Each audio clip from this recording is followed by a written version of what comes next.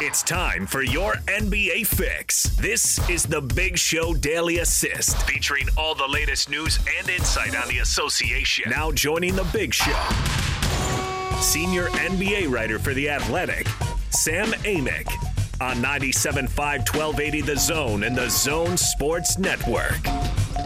Out to the Smart Rain special guest line we go. It's no mystery Utah is in an extreme drought. That is why Smart Rain is the solution for any commercial property concerned about water consumption while managing irrigation smartly. Find out more at smartrain.net. Sam Amick, of course, senior NBA writer for The Athletic. What's up, Sam? How are you?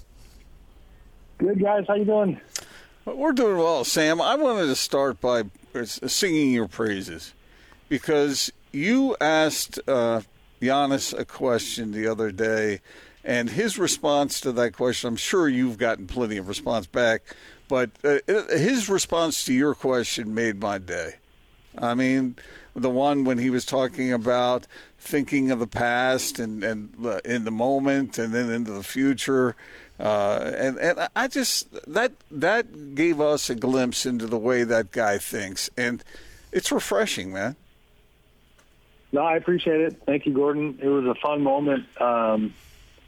He had been talking about ego, and he had used that word previously in that interview session. And, yeah, it just got me curious and followed up by asking, about who taught him, the importance of humility and being in the moment. And it obviously went beyond basketball. And then I found myself sitting there going, man, I'm 43, he's 26. I certainly, I don't even know if I have that figured out now, but he had it figured out. And, I think it showed in the way he played and the way he experienced these finals. We kept having this kind of ethos of enjoy the moment, compete, and then the outcome will be the outcome. Now, that's easier said than done. I mean, after 2 games, he kind of admitted that, you're trying to enjoy it, and it's very challenging to enjoy it when you're losing, and they were down 0-2. So, but his head was in a very good place, and obviously it showed in the way he played. Is he the unicorn, Sam? Because, between that answer and ordering the 50 nuggets at Chick-fil-A and his interaction with fans, and, he's a tough guy, but he has that demeanor. He's just so easy to root for. Gordon and I have said that over and over again. The scene when he came from behind that table and hugged the young girl who had written a book highlighting. I guess this is less a question than an opinion, Sam, but all of a sudden the conversation is coming up about him being the face of the NBA, and part of me is thinking, wow, I really hope so. Yeah, and to his credit, man, I can't tell you guys how much I enjoyed the media part of the finals. And you got to understand that, and we've talked about this before, it's been so frustrating having to make chicken soup out of chicken you-know-what for, most of the last year because we didn't have access. And so, and on a personal note, I think I may have shared this in the past, but I'm part of the group at the Pro Basketball Writers Association that pushed really hard for this exact model where we would have, there was a time where I thought there was going to be no media access even in the NBA Finals in person. And so we had pushed for an environment where you had limited numbers, like 15 or 18 reporters who were vaccinated, who agreed to test. And a lot went into it, and man, did it feel like it paid off. And honestly, it was super gratifying because even forget about our priorities, and this is, the NBA is going to look out for the NBA, and our contention to them now, and I think they agree, is whether it's the Giannis moment or conversations with Monty or Chris Paul reflecting, their fans, I think, got to learn more about the coaches and players and who they are and how they're wired than they would have otherwise, and that was a pretty cool thing for me to see. So, Sam, your reaction to the Bucks winning it all, it seemed like they were the more prepared, more determined, more mature team. Yeah, it's never as simple as we kind of focus on who's got the best player, and that does matter a lot. But it's like, as LeBron's learned, if you don't have any help, then you're going to lose a lot of finals. But, man, Giannis, at one point, it was like you're just going, if Drew Holiday and Chris if they can come in with like C-plus efforts, you felt like the Bucks still might win it because Giannis had gone to some ridiculous place with his performance. And they were much better than C-plus. They stepped up in a big way defensively in the past or the last 5 games. More so the last 4, obviously. But then, Giannis just being spectacular. Like I didn't know he had that in him. The way he attacked, the way he defended, the 5 blocks in the finale, these iconic plays. You got the alley-oop with Holiday. You got the block. I mean, it's just incredible. And you're watching this, and it was fun to make, to get reminded that, there's days when I might be guilty of feeling a little bit jaded on the job. But then in this series, you walked away thinking to yourself, like, all right, 50 years ago, it was Kareem and Oscar that sent the Milwaukee people, out happy into the night. And it's like this dude right here, Giannis, like he did things that Kareem never did. He did things that LeBron's never done. You do not see, 50, whatever it was, 14 and 5. It doesn't happen, especially in a closeout game. He ties Bob Pettit for the most points in a closeout game. Michael Jordan's, I think, was 45. And to do it while, kind of, I know it's a tired cliche of like proving people wrong, but like we all know how much of a part of his story the free throws have been. And to hit 17 out of 19 free throws and know that you won by 7. So obviously if you shoot 9 out of 19, you lose that game. And 9 out of 19, like that's very much within reach for him. And I couldn't believe that he was up there, looking like Steve Nash hitting free throws.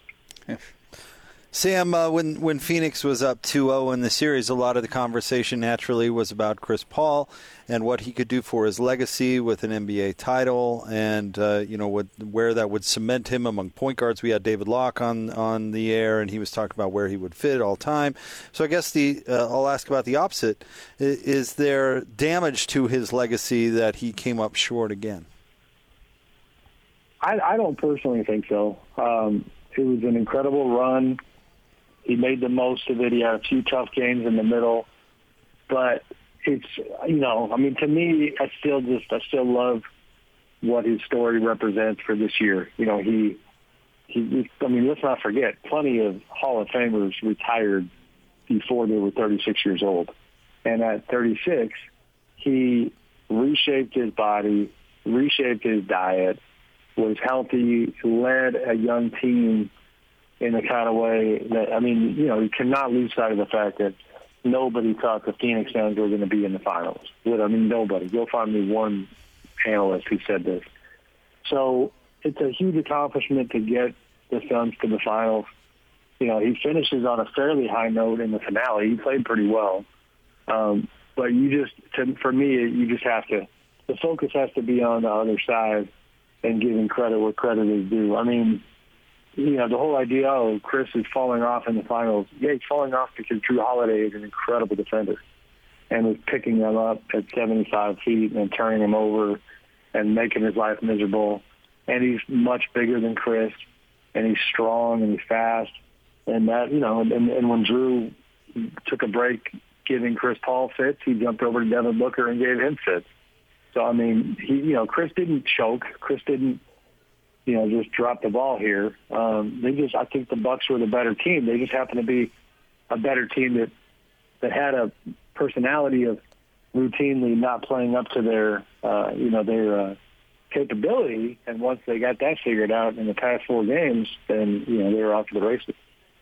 I'll give Jake credit for this because he has underscored it time and time again. But the importance of the two-way player, and it seems as though with what the Bucks were able to accomplish with Giannis, obviously playing hard at both ends of the floor. You had Drew Holiday, who struggled at times at the offensive end, but still had some big games too. And obviously, as you've been talking about, his influence at the defensive end was notable. We're kind of hoping this catches on a little bit, and some of these superstar players like Damian Lillard, maybe Donovan Mitchell, maybe others will start stressing the defensive end a little more. Yeah, no, it's huge. You've got to have it. When I still run into people all the time that say that nobody defends in today's NBA, and I get it. Hand checking did change things. I just had a guy on the plane yesterday that, was lamenting and kind of, waxing poetic about the 80s and everybody beating each other up. And it was a much different game for sure, but they do defend right now. And the ones who don't, they don't find themselves in the finals. That's why we'll never know. But, Brooklyn, it's so wild. And this is the case to varying degrees every year. But, the what if moments, like if Kevin Durant takes, a step back by 6 inches or 3 inches and hits that 3 in Game 7 against Milwaukee, then the Nets are on the way. But independent of that, the Nets were an awful defensive team, and by and large, folks questioned whether or not they'd be able to win a championship with that kind of terrible defense. So it does matter, and you saw that consistency. Chris Middleton's a very good defender too, and Giannis, I think, you talk about vindication, guys, like, playing like a boss in the kind of way that fellow superstars, I think, questioned whether or not he could. But then also on the defensive side, how much criticism did he take, in the bubble when he wouldn't guard Jimmy Butler, and players are questioning which players he was guarding and why he was getting the Defensive Player of the Year award. And then to defend the way that he did in the series too, I thought there was some redemption there. Sam, I know we've asked you some similar questions to this in previous weeks, but what do you think the Jazz offseason is going to look like? It's a unique one because I feel like the focus is just all the way at the top. With Ryan Smith being in this mode seemingly of taking a good thing and trying to make it a very good thing and trying to make it great. I just don't know, what that's going to look like. Talking front office, certainly Quinn Snyder is not going anywhere. But then with the roster, just kind of recalibrating and figuring out the Mike Conley situation, figuring out, around the edges what else they want to do. The West, we say it every year, it seems like, but the parity is going to be wild. I mean, when Monty Williams, the Suns coach, was getting emotional talking about you don't know if you're going to be back to the finals, it really struck a chord with me because it was like that's particularly true in the West. If the Jazz got a few breaks here and there, this could have been them, and maybe it'll be them next year. Who knows? But the parity means that just the numbers alone, if you've got 6-7 teams with the type of talent that, where you could imagine a scenario where they get to the finals, then who knows how it unfolds. But, Jazz will be right there again. Just you mentioned Donovan. Is his head in a good place going into next year? And just trying to figure out their spirit before they move forward, I think. I like what you said there, Sam, about the toe of Kevin Durant and how narrow the difference is between getting bounced earlier and being a champion. And, health comes into play. There's all these factors that come into play. And maybe that's one of the reasons that we're so intrigued by it all. It's hard to do, and there are all kinds of factors that come into play. And the fact that the Bucks had struggled in previous years to get to the promised land, and now they do, maybe that's an indicator that it can happen for a team like the Jazz. No doubt. I mean, this one probably had more what-ifs than ever. The Nets lose Harden. They lose Kyrie. Kevin Durant's just out there doing magical things, and it still wasn't enough, literally by the tip of his toe. The thing I do love about the way the Bucks finished it, though, is that, and really both teams, give the Suns credit. They had to get through the West Finals without Chris Paul for 2 games because of COVID. That's a big accomplishment. So, they caught a few breaks, but they overcame a few bad breaks, too. And with the Bucks, I mean, we cannot forget in terms of the way this story gets written. We probably talked about it last week, but let's hit the rewind button. I'm in that hotel room lobby in Phoenix going into Game 1, running into Giannis Antetokounmpo, and we didn't know if he was going to play. And I even heard at the time that after I left, there were some kids who wanted to take a picture with him, and he normally would be real accommodating, and he didn't want to. And the person who saw this happen thought that he made that choice because he had a big old brace on his knee, and he just didn't really want any pictures of him looking feeble. You know what I mean? And this was the night before Game 1. So he goes from thinking he had a torn ACL, thinking he was out for a very long time, to, and if you watch that replay, you just sit there and go, no, that person couldn't have played basketball for at least another month, even if it wasn't a torn ACL. And he goes out and averages 35, 14, and 5 in the NBA Finals with almost 2 blocks and more than a steal per game. So the Bucks overcame stuff too, even at the end. I mean, I can tell you, the NBA and the Bucks and everybody, man, it was really edgy at the end in relation to COVID. There was a great fear that the NBA Finals were going to get shut down by COVID. And when Thanasis Antetokounmpo was put in protocol, and that's being somebody who's as close to Giannis as anybody, it's like, man, we were kind of talking about how normally the NBA would love a Game 7. They did not want a Game 7 this time. Like, they were trying to get this thing over the finish line. Sam, I don't know if you've ever dabbled in screenwriting, but I'll tell you what, the Giannis story could make one heck of a movie. Maybe make a little money there, right?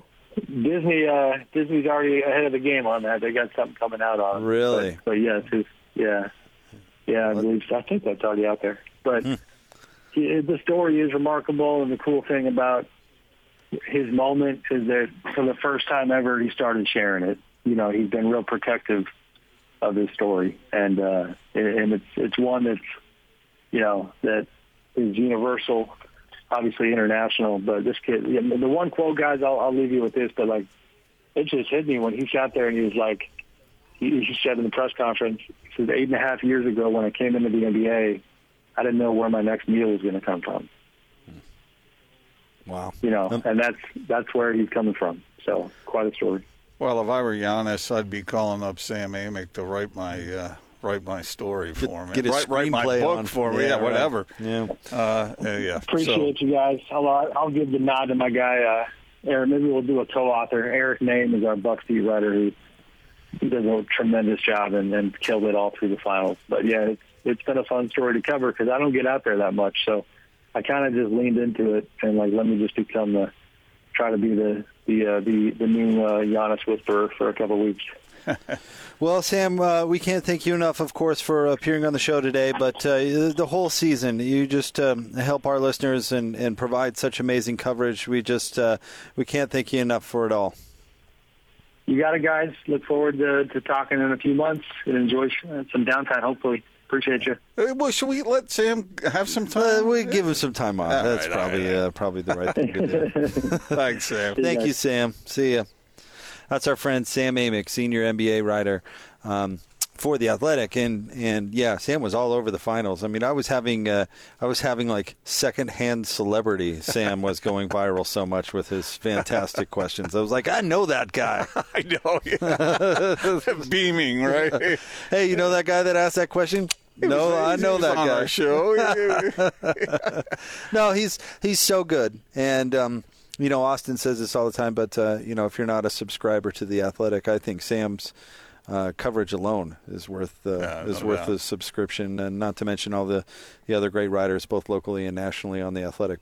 But Sam's awesome. Yeah, he's one of the good ones on both sides of the computer. Yep. And we're lucky he and our other Daily Assist guests too. But we're lucky they come on with us once a week. It's pretty dang cool. Yep, no doubt. We'll have more coming up next. 97.5 and 1280 The Zone.